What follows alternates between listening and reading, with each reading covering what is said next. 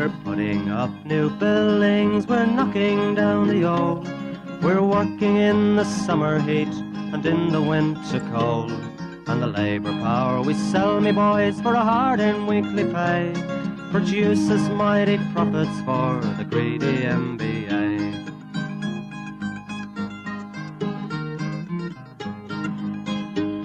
And whether we were born here or born in Italy, in Greece, in Spain or Ireland, in England or Fiji, we all of us are workers, united we must stand, until the wealthy bludgers have been driven from our... Welcome to Creatures of the Industry, an ongoing series of oral history interviews with the people who made the building and construction industry in Melbourne and regional Victoria since the 1960s.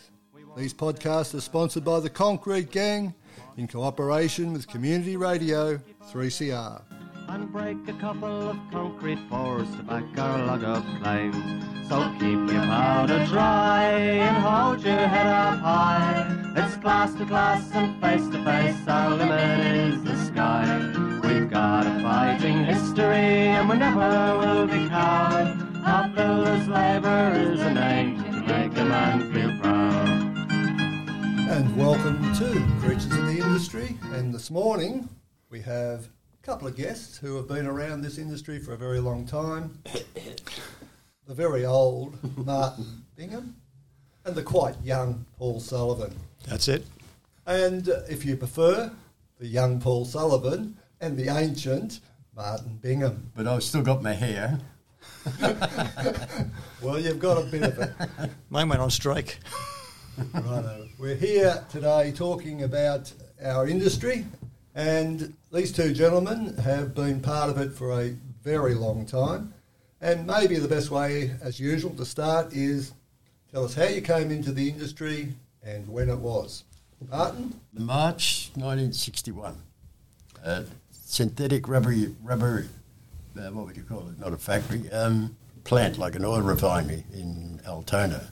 Started with Chicago Bridge as a TA under the metal trades. And then I went across the road with Flew, Utah. And then, there's a name to conjure with. Then I moved up in the world and went into the city. And my first building in the city was the National Mutual in Collins Street, which is still standing today. That's the first building site I was on, which would have been 60, a bit after... and then I went to King Street Bridge after it collapsed, not the Westgate Bridge, King Street Bridge. Worked there as a scaffolder. Cool. Moved on from there, different places, a lot of jobs in the city.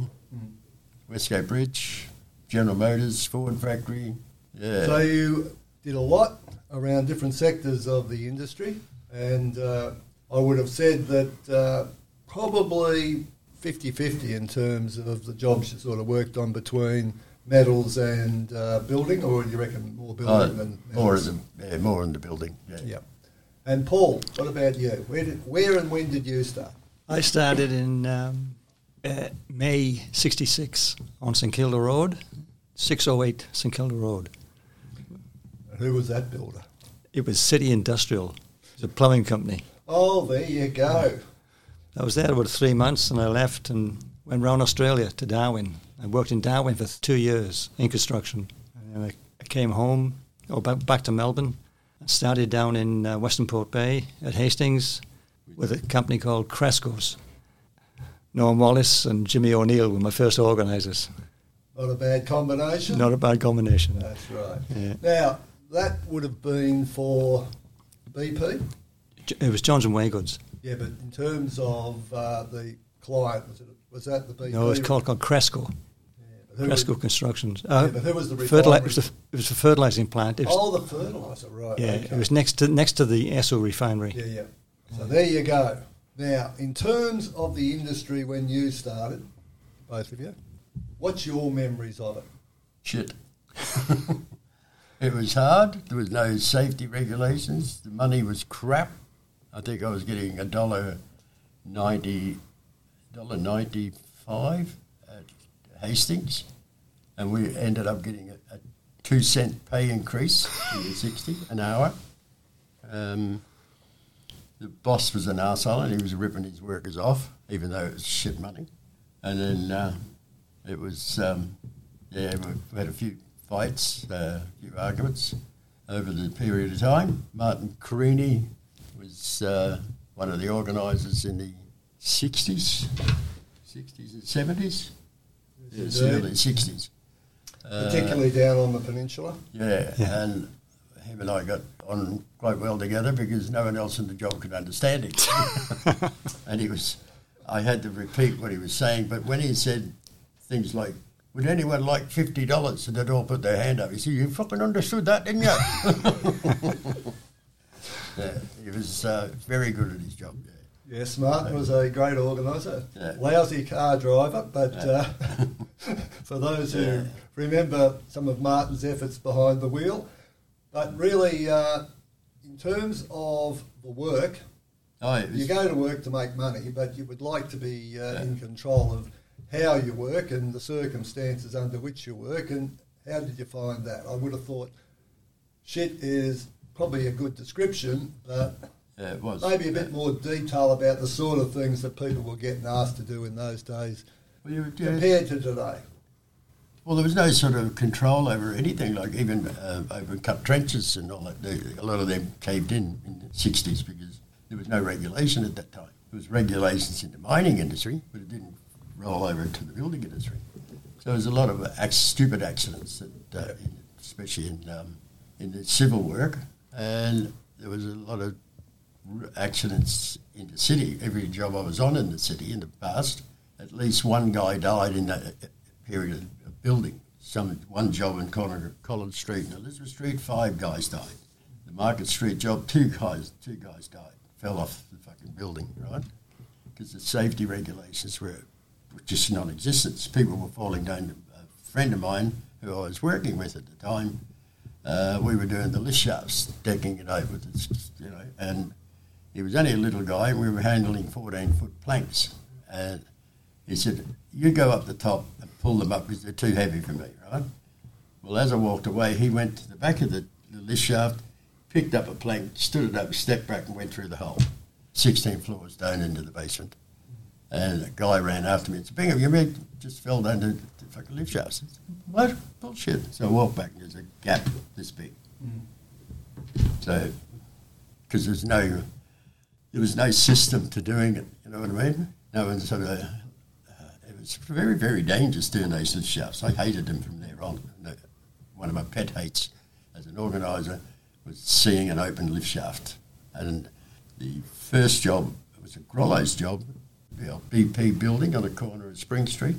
All the lift shafts were open, and I made them put cages in. And that was the first time the cages started. I made them block them off because idiots on the step ladders, as you know, don't take any notice of safety, and they always tip over to the side, whatever. They're falling over the side of the building. They're falling down lift shafts, air conditioning shafts, all that stuff. There was just no one knew really what to do. They just thought they were safe because they're standing on ladders and standing on the floor, and they're not going to fall down a fucking big hole. It was just crazy. So many deaths. It was bad. What about your experience, Paul? Well, it was the safety was left to the men on site in about 68. And if there was anything wrong, the men looked after the men. You sort of stop the job, get something going, and if it calls for a strike, you take a strike, and then you'd inform the union you've had a strike, and they'd send someone down. And when they did send someone down, more was done, but it was also that if they knew the job was going, then they played more interest in it and kept it going and kept returning. But that's how you had to do things. You couldn't just sit back and let the company tell you what to do. You had to stand up to them and tell them what had to be done. Did that, in your mind, actually get people committed to what was happening on the job? Exactly. Because they were the only ones that could control it. That's right. Yeah, once you brought it to their notice what was going to be done, what had to be done, if it wasn't done, then they'd have problems. And the blokes were prepared to support it. A lot were, yeah. Some weren't.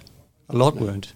Yeah. But the majority, you might get 2 or 3 majority to support you. Not that you were counting. No. Oh, no. Well, let's just say you miscounted the vote. Yeah, exactly. In the old days, we used to put up a day's pay for anyone that got killed on the job. Yeah. Right? And we had a problem in Market Street with a Dutchman. Told him, the guy died, we were killing money for his wife, day's pay. He offered him 50 cents. He wasn't going to give a day's pay, 50 cents. So we went home for the day until he got the arse. Yeah. Now that, in these current times, would be a crime against humanity on a scale which would probably bring about several $1 million fine. Well, And jail. it was just so bad. Like we didn't earn a lot of money, did we? It was just I think when I got married, I was earning $62 a week. Yeah, I had to pay for train fares and rent and all that sort of shit. So we didn't really have much, but we enjoyed ourselves. We always had a bit of a laugh and a bit of shit staring on the building side. Wanted to kill a few And a couple of travellers on the train home to Frankston. It's on the 6 o'clock special, yeah. Yeah. No, I lived in Mooney Ponds at the start with, and then I went to Frankston. Yeah, it was good. Yeah. So, but anyway, we got in terms of the size of the industry in those days, a lot of people look around the city and they see how many jobs there are, but compared to then, the industry wasn't all that big. No, but what you could do is tell the boss to stick your job up his arse and walk across the road and get another job without a problem. You can't do that these days. Well, there's too much ID for a start. Yeah. Oh, you again? No. But I controlled myself a couple of times, but I did belt 2 bosses and they both got the arse because they were in the wrong. So Fighting on the job. no, that rule wasn't in then, especially if you're hitting a boss. No. Defence. But at the same time, and this is one of the reasons why we call this particular podcast Creatures of the Industry, with people were good people, bad people.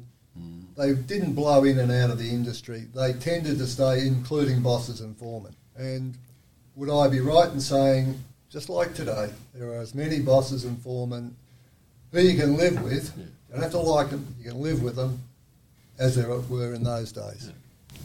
That's right, yeah.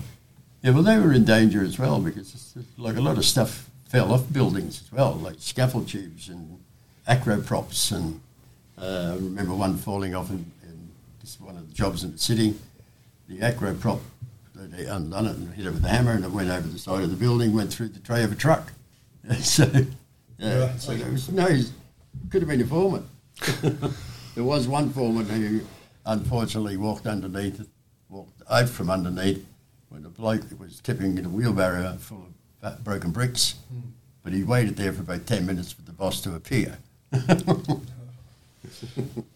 Well, that does, of course, cause a whole lot of bloody issues. But and it doesn't happen these days. No, thankfully. But things can happen quite simply, and these days there is edge protection. There is a series of frames, screens that protect things going over the side. I can remember being on top of a building, probably 1980s. I asked a labourer to help me putting up this small scaffold, would he hold on to a 3-metre tube? And he did. And then I picked up another tube and he took it out of my hands, and I realised he was no longer holding the 3-metre standard, and that was going straight over the edge. Yeah. Hit the handrail, and it was just going to spin over. Yeah. I grabbed it, but if that had gone down, that was the middle of Collins Street. And I think that is the sort of incidents that occurred so regularly that maybe a few people were blasé about it. Particularly government, particularly the DLI as it was in those days and so on. Well, it's the thing that you had to fix yourself on site. There was no one else like the DLI and that sort of stuff. That was something that was starting, building up, but hadn't come into full effect. It was left to the site.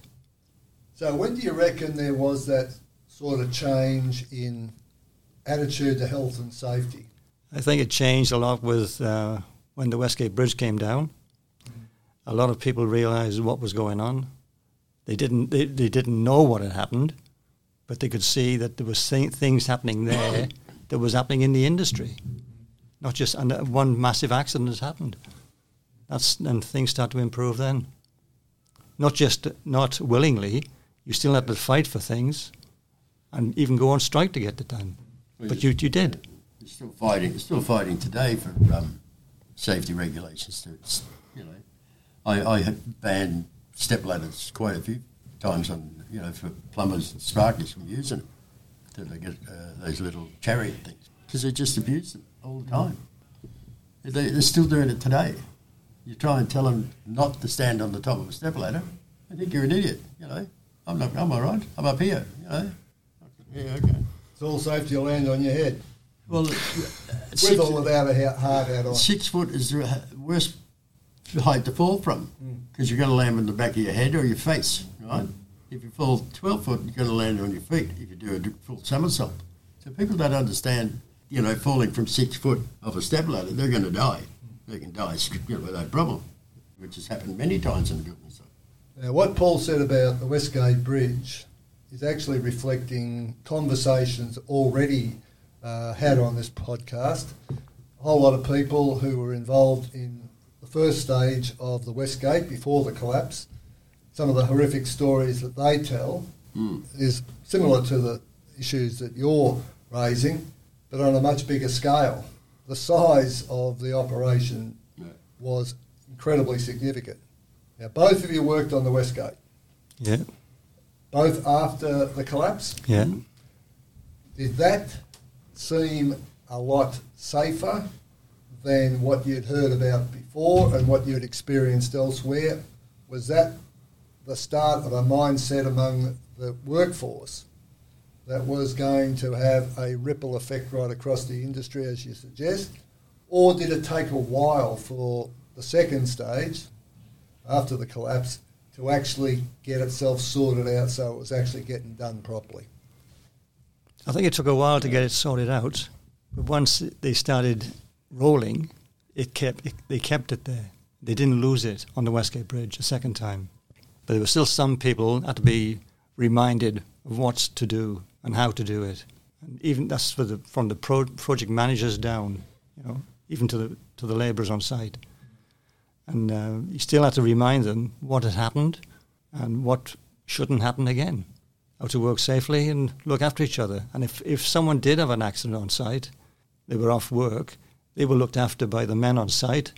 They go around and check on them, do things for them, and look after them in some way. But there was still an element.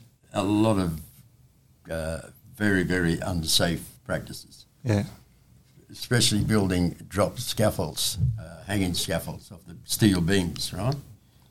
You had to make a little H frame, put it over the, say, 9-inch beam going across, right? Yeah.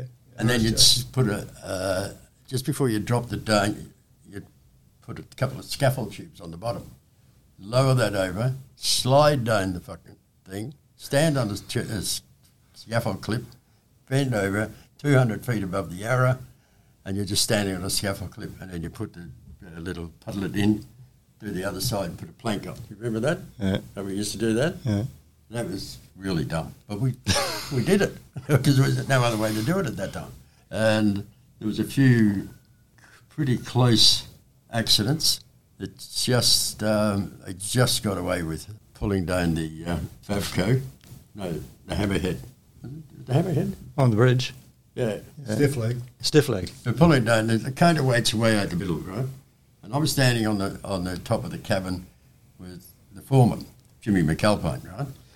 And one and only.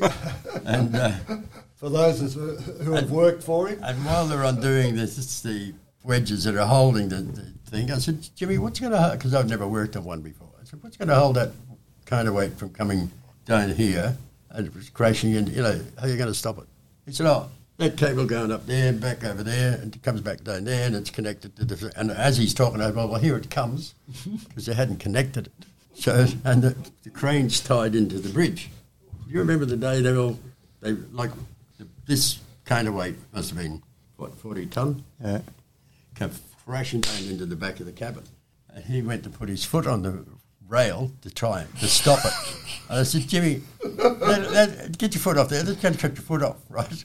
So, and it slammed into the cabin. The bridge shook fucking up and down, and back and forward. The crane was fucking wobbling.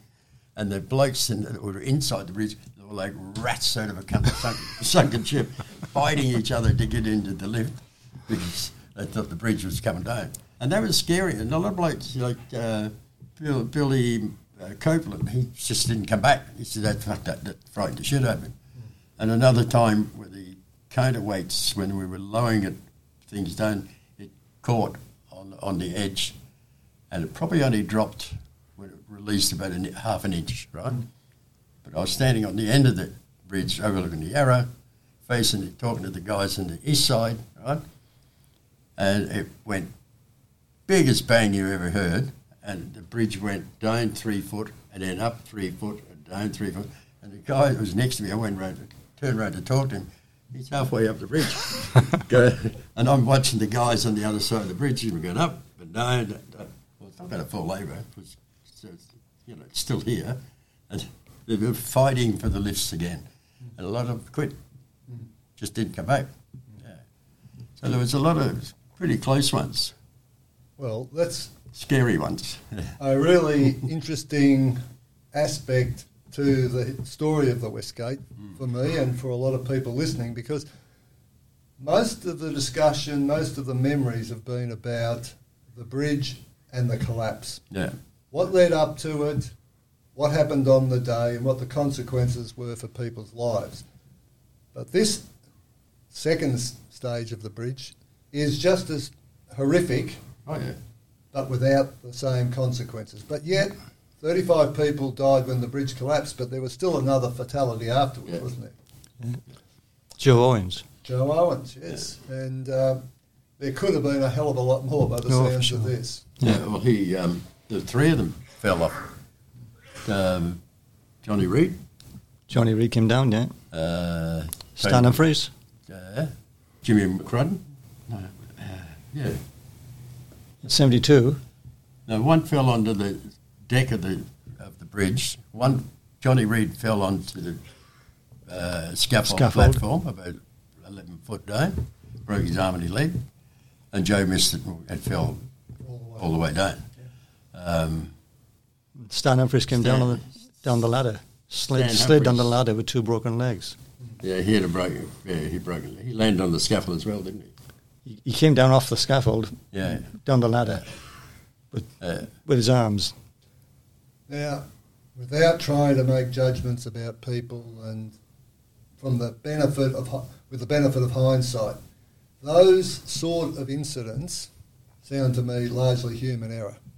Yeah. Is that because the mindset of people was still not orientated towards safety? Yes. Well, or is it just a case of, yes, we know what we're supposed to do, but under pressure we do something else? Yeah. Those guys were standing on the frame of the crane. When the crane driver turned the jib around, he turned into the sun, but he had his hook too low. Yeah. And he just swept him off the bridge. And he was in a cop shop for 48 hours trying to, if it was an accident or did he do it on purpose? It was an accident. He came back on the job, but it was just one of those things, not thinking. Well, I guess there is always going to be drop kicks in the industry. Oh, people but there is also, unfortunately, with the human species, an inability to concentrate 100% of the time. Yeah. It only needs 1%, and next minute, Joe Owens goes over the side. Yeah. Now, moving on from that period in your working lives, as you got off the bridge and you went back into general industry, or general construction industry, do you think you were seeing a change of attitude, even with the regulator, or was it still a fight? But maybe a fight that was a bit easier to win because there was evidence. Yeah.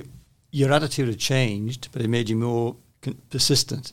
If you've seen something wrong, you didn't forget it, and you remained stronger as you went on site. And you could see guys still didn't know what to do or what happened in the industry.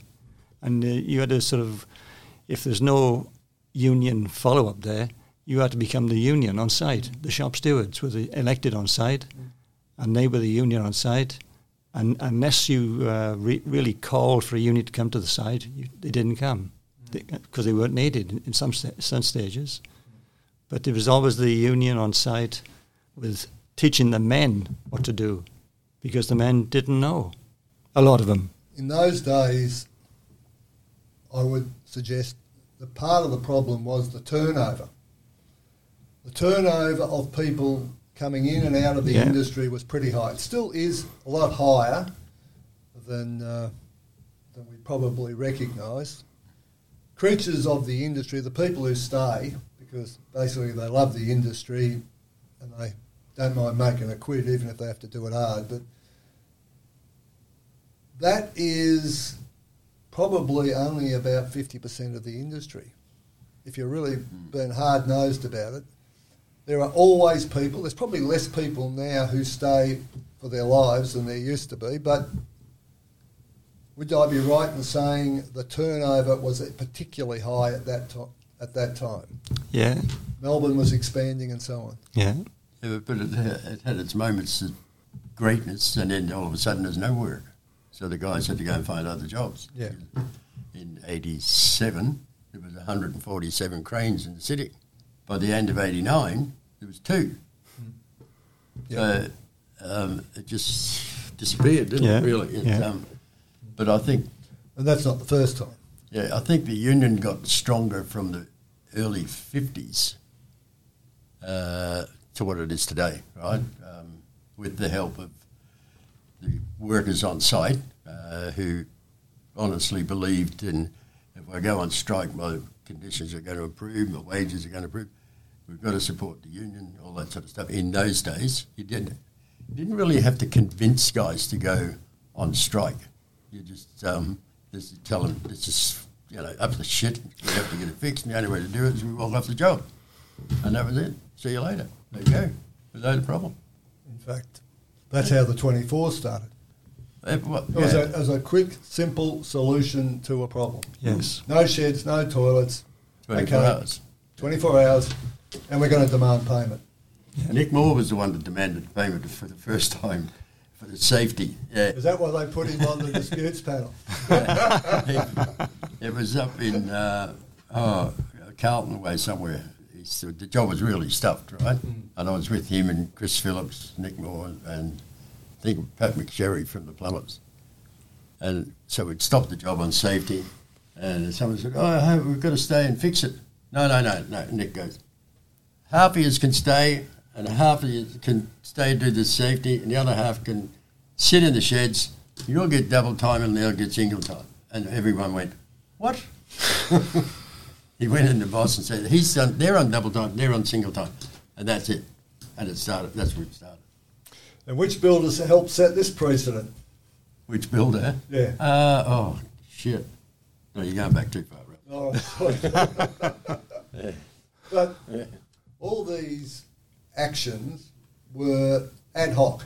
They were solutions to a problem. Yes. The problems today are not much different in nature from what they were then, but now we have regulation, we have the Occupational Health and Safety Act, we have elected health and safety reps as well as delegates. But the issue for most people, I would have thought, was getting a quick and workable solution to a problem. But we don't seem to have that now, do we? No. We have nothing but court cases and bullshit. Well, yeah, but we had hard times on some jobs, even as organisers. I've had shotguns stuck in my stomach after he loaded with 2 shells into it. Told me to get off his job and hand it on. 14 organisers turned up on the job, and we blacked that, obviously.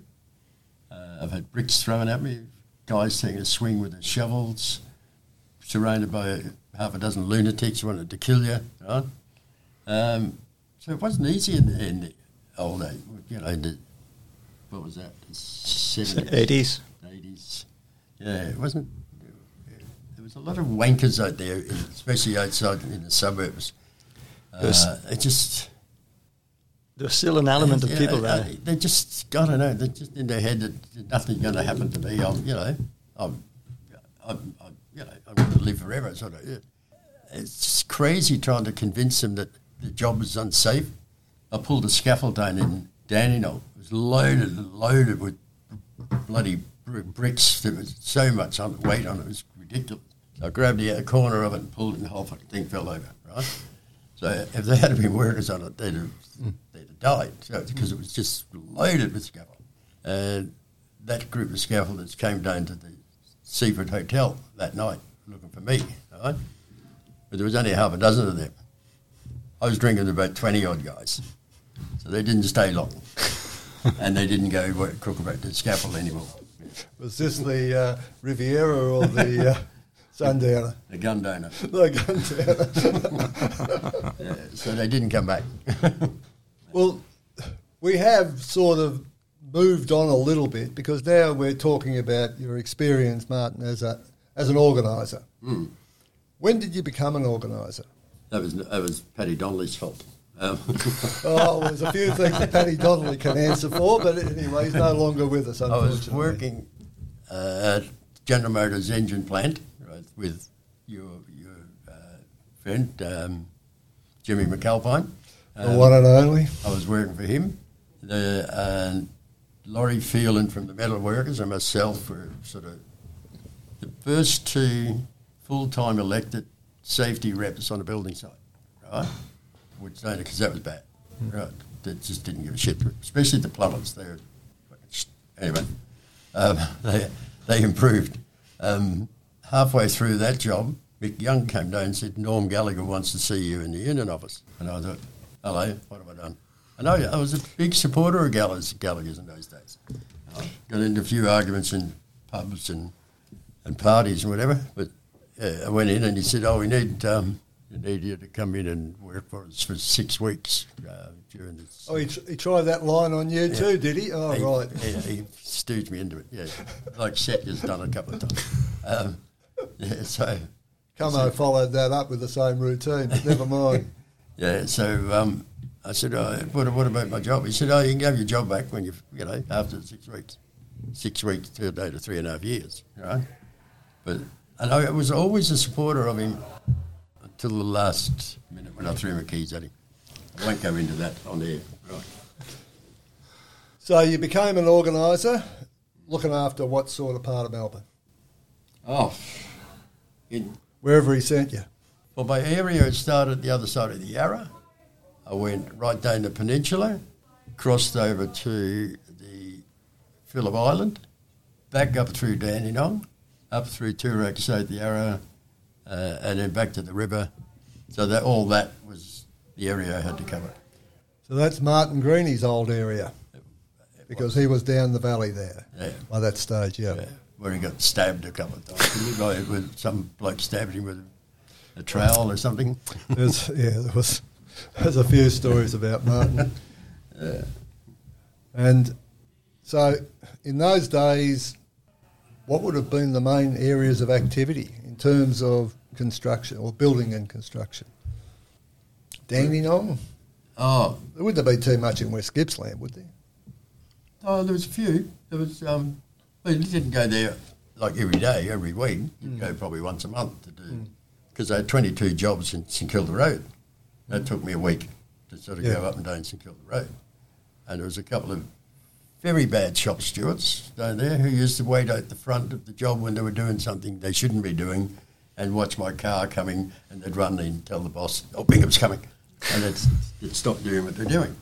And I was only told that by the workers later on, not at that particular time, So a lot of shop stewards in those days weren't the best. They were more company, like for Sucks. Construction engineering. What a bunch of... Put it bluntly, yeah. Yeah, and it's just John Holland's... the shop stewards were just, they were just, I don't know, they were just there to get him, yeah. Well, we had some good shop stewards. of course. I had a lot of good shop stewards in St Kilda Road, but a lot of bad ones. Yeah. And this is always going to be an issue. Yeah. First person on the job that the boss likes can end up the shop steward. Yeah. Whether that person disappoints the boss later on is another matter, but anyway. In terms of organising, you've given us a couple of little quick pics of what it was like, tipping a scaffold over and things like that, and the problems that you have. But in terms of the ability of an organiser to go on a job and deal with an issue, decent boss, bastard boss, what was it like for you? Getting on a job was easy. I never had a problem getting on the job or calling a meeting with the labourers. We didn't have that. We had that sort of right of entry card, which Signed by the Secretary of the Union. yeah, which is good. But yeah, no. But in terms of once you're on the job, maybe you've had a meeting. How did you go dealing with issues? How many could you solve on the job as the problem arose? How many ended up in the commission? How many went to the disputes? What was the sort of way most issues were dealt with, and when did it become a problem and went somewhere else? I can't remember. The only one I had a major problem is that we went to the disputes board when it first started with Alan Vosti. Ex-arbitration commissioner, yes. Yeah. But not a bad guy, actually. Yeah. And I stopped the job in Turang, the fun factory. You remember the fun factory? In Chapel Street? Yeah. Yep. And took it to centre blokes home because there was big holes on the floor, no handrails, all sorts of shit, right? And it was the first case that Vossi was hearing, right, as a disputes board. And I went in and showed him the photos, done everything right. And this arsehole who used to be a boss, I'm getting old, can't remember names. Anyway, he got up and lied his ass off, right? And Vossi give him the right to send the man back to work, fix up all the safety, and Bingham, next time, leave the man on the job, fix the safety, you're not getting paid. Thanks very much, Al. That was my first one. First one, yep. And I've won every one after that. Well, you learned a few tricks, didn't you? Did you? Even old dogs can learn new tricks, yes. But in terms of today compared to then, it sounds like most of it was pretty straightforward. It was very personal, face-to-face, and it might have been, let's just say, a little bit of verbal pushing and shoving, but basically the attitude was, let's just get on with it. And, Am I right in saying that? Yeah, and a lot of bosses had that same attitude. Let's get it fixed. We'll do this. We'll do that. And you get the odd one that's just an arrogant piece of shit. Just wants to argue for the hell of it. So he can go back to his boss and say, "Oh, I argued with him, but he stopped my job." And, so blame you for being a dickhead. Yeah. So, but it's as I said to Rob, the president, the other week, I'm very, very surprised at the difference of the operation. Like, you go back to the BLs, the pissy little building, we had nothing really, but compared to the setup today and the way it's organised and the way it's run is amazing. I was very, very surprised. The setup and the way, if we had had this in the 50s and 60s and 70s, like this sort of setup, we'd have killed them. But we just didn't have the resources. But no, with all the amalgamation, you've got more members, so you've got more money. But as Rob said, if it wasn't for the workers in the past, you wouldn't be here today. You wouldn't have this setup if the workers hadn't have put up the good fight in the past, which we did put up the good fight. Now, Paul, you're getting left out of this a little bit. Sorry. But In terms of your experience on site through the rest of the 70s after you finished on the Westgate and into the 80s, you're a delegate on jobs and so on. Yeah. How does your experience compare to Martin's in terms of dealing with bosses and just the sort of attitude and processes that you had to go or had to deal with at that time? Well, you had to deal with things as a shop steward to start off with. And you had support from the men on site. Some wouldn't support you, but the majority would. And you had to stand up to the boss and get things done. And that was from going from job to job. Eventually I was in the city and I got a call to come into the office for 4 weeks to help someone. And after 4 weeks, it got extended to another 4 weeks. It ended up 16 years. Were you there 16 years? Yeah, I was doing. I was on the counter, and then I ended up doing the EBAs for a few years, and then things got more technical and legal, where things couldn't be done by an organizer. It had to be done by a solicitor. It got very. This was through the ABCC and all that crap. Yep. It was just where they were just being so legal. You had to be legal as well. So it was just a hard battle. Well, there's 3 suckers sitting here, all of who got asked to come into the office for a few weeks. And anyway, in terms of your observation, because you were a crucial person, it probably didn't do your health any good being on the counter. No. Because I've done some time on the counter in the past and it is unbelievable. Get a member's wife ringing up and abusing you and you go, well, why don't you get your husband who's got the problem to ring up? Yeah. And then gradually you find out what it's really all about. Yeah. He hasn't paid his union dues. There's an issue that she thinks she's been in control of in terms of the money, and suddenly, this money's owed and she can't pay it, so she's going to come on hot and strong. And all these sorts of things happen on the counter. Yeah. But you are in a crucial position in terms of actually hearing from rank and file members on the phone coming through the door, and you're also dealing with organisers and the sort of problems that have to be passed on to them. Do you think in that time that you spent on the counter there was a considerable change in how the organisers dealt with things? I would have thought that there's almost periods where it's like the old days, then there's a middle period, and then there's the more sophisticated period that we're probably in now, where you've learned a few things where you don't necessarily need the lawyer. No.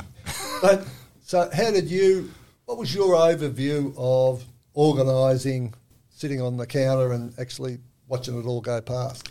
Well, sometimes you get calls from members coming in who haven't paid the union fees.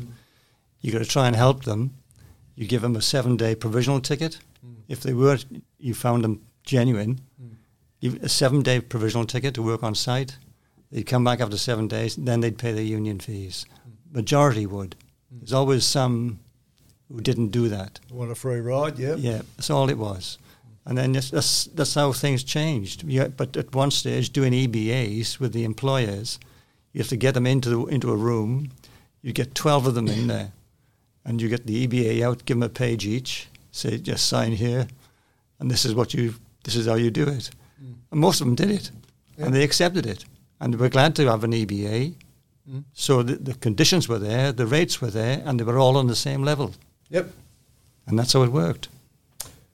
And if it's not complex and it's equal, so they're competing on a level playing field, they don't give a stuff.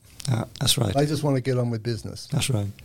And the members equally vote in support of the agreement because they just want to get on with business. They're just selling their labour. Yeah. But as an organiser, do you think it has changed from the glory days of Mr. Bingham here, who walks on and pushes over a scaffold, quite rightly too, I might add, but Where do you reckon that's ended up in terms of the organisers and the sort of pressures and stresses they're under?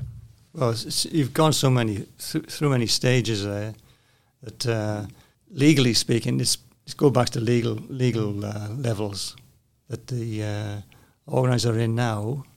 They must be more professional and careful because there's so many people watching them, like the ABCC, which is the scumbag bloody part of the construction industry. They shouldn't be there. It's just it's the workers and the organisers that run the industry, not those people. They do nothing for the industry whatsoever. You nearly stole my thunder then. What I want to say before we go, We've got a little way to go yet. A message to all politicians, right, around Australia or wherever, the ones that vote for the SS task force in the building industry, the so-called building fucking wankers, right, they are going to be held responsible for, and should be held responsible for, every major accident and every death that happens in the building site, because they're voting for a bunch of wankers who know nothing about the building industry. They're just employed there like fucking SS fucking guards to stuff up the building industry and the union. And we're not going to take it lying on our ass. Goodbye. Now, there's a problem, of course. There is legislation before the Parliament, and there is a slight suggestion in what the Federal Minister is saying about the maturity of the construction industry to deal with industrial relations, and it just sounds to me like just like back in 2007 when the Howard legislation was getting replaced by the Fair Work Act. It didn't turn out to be too fair for most people. No. And we continued to get around it by dealing directly with employers and doing it on a multi-employer basis. But the changes that were introduced by Gillard basically were the ABCC light, and not all that light.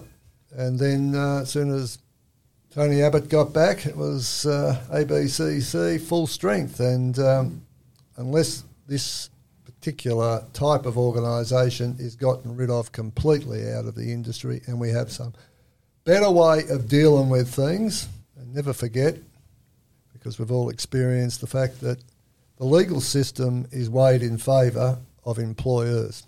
Definitely. Whether it's issues of contractual law and all the problems that come from that, whether it's contempt of court, all these things are in their hands. Unfortunately, when they do it, everyone knows about it. But when they give quiet evidence on the side to a body that won't give them up, they get a bit more courageous. But there is nature's delicate balance in the construction industry where I would have thought we can take strike action, take bans and limitations, and they can sue the arse off us. Somewhere in there, most issues over the years have been sorted out. One point, a regional manager of John Holland's, bless his cotton socks, said to me, worst thing we ever did was get rid of the BLs. One, because we faced a civil war for 10 years. And two, we made the union in some ways a whole lot stronger. But we didn't get rid of the builders' labourers. No. The politicians got rid of the builders' Yes, labourers. right. Unfortunately, Norm gave them a good excuse to deregister the union. So that was a shit of a day for the builders' labourers when they got deregistered. But anyway, I done my best. Didn't work. Well, in terms of, we've now transitioned on to another topic. In terms of union amalgamations, what do you think have been the consequences of all the amalgamations? Forget the amalgamations with the forestry and the mining, which is an absolute disaster, which is being unravelled at this time if they can get it through the courts. But within the construction division, one concern that has been expressed by a number of people to me over the recent time is that a lot of the trades have lost their identity. There isn't the same commitment to the trade. Now, I would argue with that, but that's certainly a perception out there. Do you think that's been a real problem with the amalgamations? I haven't noticed. No, I haven't noticed that. But I think plumbers, electricians, the carpenters, all the people involved in the building of a multi-storey building it would be better if they were all in the same unit, amalgamated as one major unit. Forget about it, but there's a lot of hassles probably in the off-site stuff, little factories and stuff like that. We don't need that. We need to concentrate on guys going home after work, not worrying about a bloke in a factory that someone pinches his sandwich out of a fridge or something, And it's, I don't know. And, what about the preservation of trade skills? One construction union, and that's it.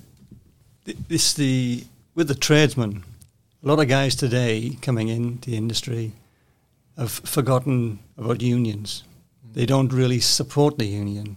They don't have the union feeling in themselves about the person working next to them, to look after them. You look after each other. But that seems to have gone to the side. Yeah. Now, just my observation is the number of people in the industry who end up stewards and health and safety reps is largely labourers. Yeah. Which is partly a reflection of the labourers' crucial role in just about everything, and two, the history of builders' labourers having a separate organisation in the past, and that generationally passing on. But painters and decorators have lost their trade standing, trade identity. Mm-hmm. That seems to be one of the consequences, to my observation, of all the amalgamations. Is do you think that has been something that could have been avoided, and can it be reinvigorated so that the union becomes more vigorous in its representation of all the trades?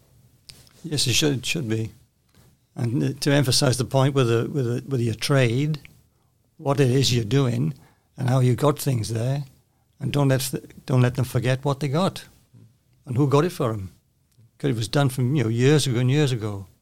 The people today seem to forget about it. They don't really have the history of what's happened. A lot of people I've spoke to and argued with in the pub, which is not like me arguing in a pub. Which pub in Melbourne didn't you argue in? Yeah. They've been demolished. I can't remember. It's the attitude of anyone under 40 haven't really been on a decent strike, right, in the building industry.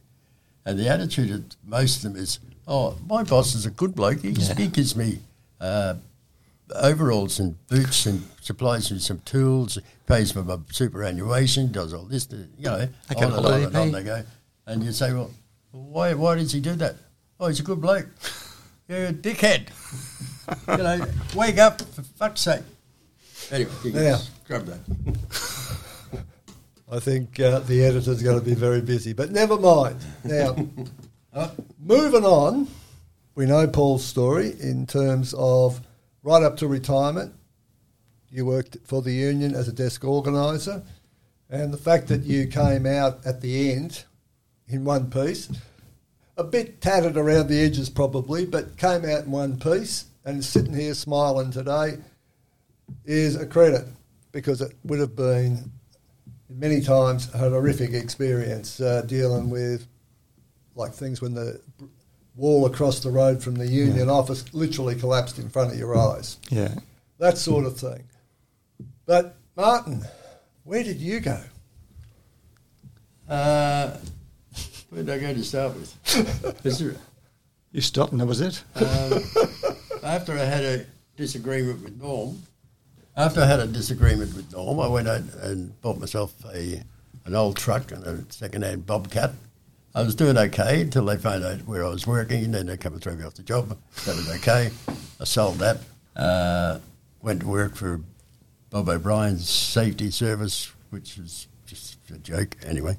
And then Brian Conwell offered me a job in William Street, corner of William Street and Flinders Lane. He had the old SEC building. Yes, indeed. On Ash House, wasn't it? No, the old SEC building. Yeah. Behind the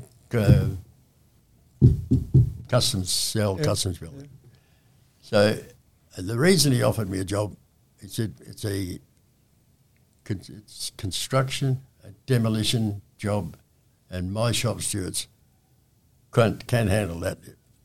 His words, they're fucking useless. So I wanted to come on this job, and don't want anyone to die on this job.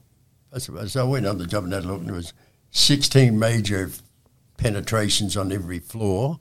It was a total disaster. I said, well, you can't have anyone come in here apart from people to come and fix the safety to start with. So that's what we've done. And for the whole job, he expected at least 2 people to die. Right? We had one accident. One stupid carpenter threw all these offcuts behind him, stepped over it and broke his ankle.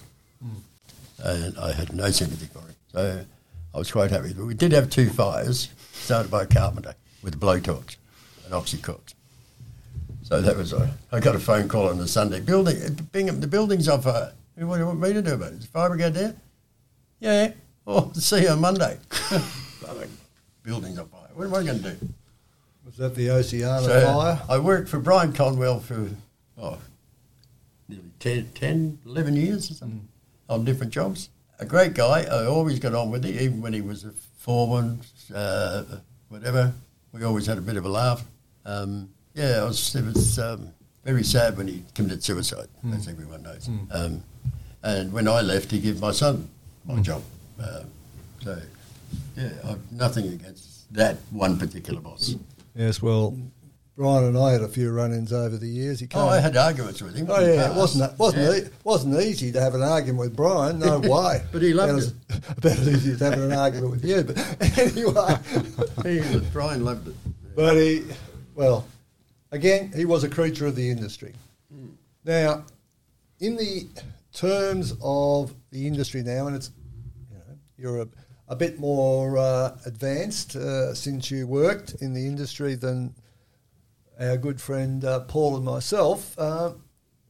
You mean I'm old? Yes. Is that what he's trying to say? Yes. You're ancient. Well, it's true. You're ancient.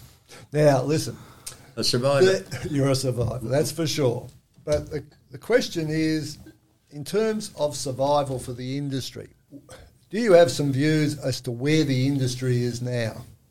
Again, it's a comparison thing between all the different periods of your working life, but where do you think the industry is at now? Is it going to survive in the form it's in? What do you reckon the future might be that the current generation and future generations are going to have to think about? Well, I know shop stewards today that I drink with, and some that have rang me up have major problems convincing the guys that they're working unsafe. And some of them tell the shop stewards to piss off. This is on major projects. My son's had problems at his jobs. He's actually throwing people off the job for not doing what they're told. Unless you get it through their head that a lot of heartache and pain we went through getting changes to the safety of the industry. Unless these younger generations are educated about the consequences of doing something stupid, might not kill themselves, but they might kill someone else. It's not going to change much because the different generation, they've come into it when we've already fixed most of it. And they're just sort of blasé about it, They don't take it serious enough because they've never... most of them have never been on a job where a mate was killed. So they don't think it's, someone got squashed by a forkload, that's nothing, all that sort of crap. But it doesn't go through their head that they could die too. Not kill themselves, but some of them might drop a hammer off the next floor and hit them on the head, It's an old bush saying describing successive owners of farms, from gumboots to gumboots in 3 generations. Yeah. And the one in the middle does the work, gets on with it. Someone built the first stage, someone maintains the second stage, and the third stage is basically not thinking because it's all too bloody easy. Is that? Yeah. part of the trouble, or Yeah. is the money? Because the money is good these days, right? The work, the conditions, and the money is good. We fought for it, but we got it. Is this also part of the problem? They are money hungry. They don't want to lose. They don't want to go on strike or whatever in case they, don't get paid for the time off, which should never be. We never in the past, in the 60s and 70s, we never asked for payment when we went on strike. We just went on strike on principle. But today, they just, but I won't get paid. Or, don't worry about getting paid. You've earned, Christ, they've earned 100 times more than we ever did. But there's always people like that. But the proportion seems to have grown. Throw them off the job. They're a pain in the arse. But safety first counts first in construction. Now it should be. But there's still an element there that the guys in Australia will get jobs overseas, managed and so on, then bring in Qatar, where the World Cup is now, building Qatar, building the stadium there. Over 3,000 people have been killed on site. Now, if they bring those safety standards back to Australia, they'd have the same things out here, if the unions weren't here. Yeah, you got to drum it into them about safety. Now, in terms of work and the amount of... I used to hate work. Surprised me. But in terms of the amount of work, even though we've just come out of the COVID-19 lockdowns and all the rest of it, and the industry basically kept working through that, which a lot of people choose to forget. But in terms of the amount of work, can you see the industry being sustained at the level it is? I've thought, well, the boom's over. The boom has been the longest boom that has ever existed in this city because the population basically has doubled. And that means there needs to be more of everything built. But is that going to continue? Do you foresee change? Do you see a drop-off in construction? I mean, if the Libs get in, then Matthew Guy will be cancelling some of the biggest infrastructure jobs going around. But where do you think the industry's going? Are we reaching saturation point? I personally think big cities are a thing of the past because we've got Melbourne here. Most of the apartments and offices are half empty. There's no one here. Whether it's to do with the COVID thing, people don't want to come back into the city. They can work from home. A lot of these buildings, the offices, will end up apartments and cheap stuff, cheap where to live, which could end up like the Bronx or something like in America. Could be a big shithole in 10 years' time. But then again, I don't think it's going to come back the way it was before, Melbourne itself. They'll have to build more cities out of the countryside. Well, maybe some building workers need to be retrained as IT workers because you can work from home as an IT worker, but you can't pour concrete via Zoom. Yeah. But you won't need all these big buildings because they'll be staying at home and working. There won't be anyone coming in and sitting. That's the problem. Yeah, and in the future they won't be able to walk because they'll be stuck in this chair all day. So it's all going to change. I won't see the worst of it in my time because I'm too old. But have you seen the best of it, do you think? I think we had the best of it in the 60s, 70s and the 80s. Yeah. But then it was in the industry where the blokes looked after each other. If there was something wrong, there were very few people that didn't care about each other. But there was always someone there did the wrong thing. But the majority of the men looked after each other and you looked after them. And just on that, I can remember, shall we say, having a conversation with you down near Southland on was it DBM? DGB, that's right. Next to Macca's. Yeah. That's a long time ago, Paul. That's nearly 40 years ago. A fairly hot and intemperate conversation as I remember it. Yeah. But here we are all these years later because basically we're creatures of the industry and we've been persistent enough to survive. We've been through it. You would have had to deal with Rod Kelly in those days, wouldn't you? And a very big cheerio to Uncle Rod. Asshole. And let me just say, I owe you one, Rod, because when the ABCC wanted to take a certain employer, a surprising employer, to the federal court, you convinced the company to actually resist it, and the federal court knocked the ABCC back. Well. We live in hope, don't we? Yep. We live in hope. Good on you, Rod. But anyway, I'm starting to ramble a little bit, but in closing, part of this podcast's purpose is to provide an opportunity for people to learn from the experience of others, because it's a cheap and quick way to learn, and you don't have to make all those same mistakes again and take forever to do it.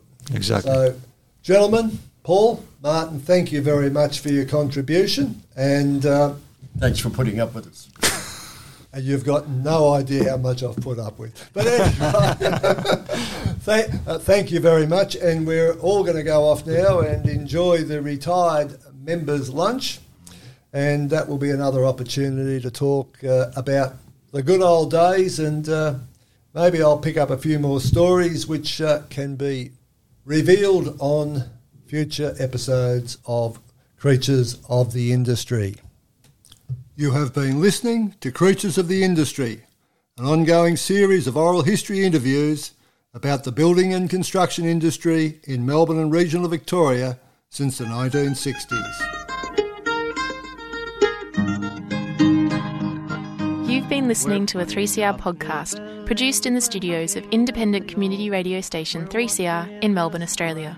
For more information, go to allthews.3cr.org.au. Sell me boys for a hard and weekly pay, produces mighty profits for the greedy MBA.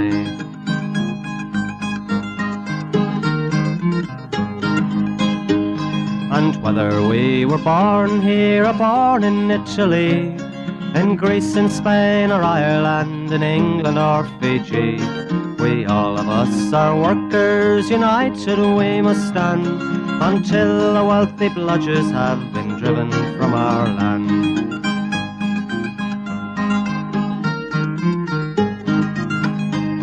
We faced deregistration, it backfired in the face.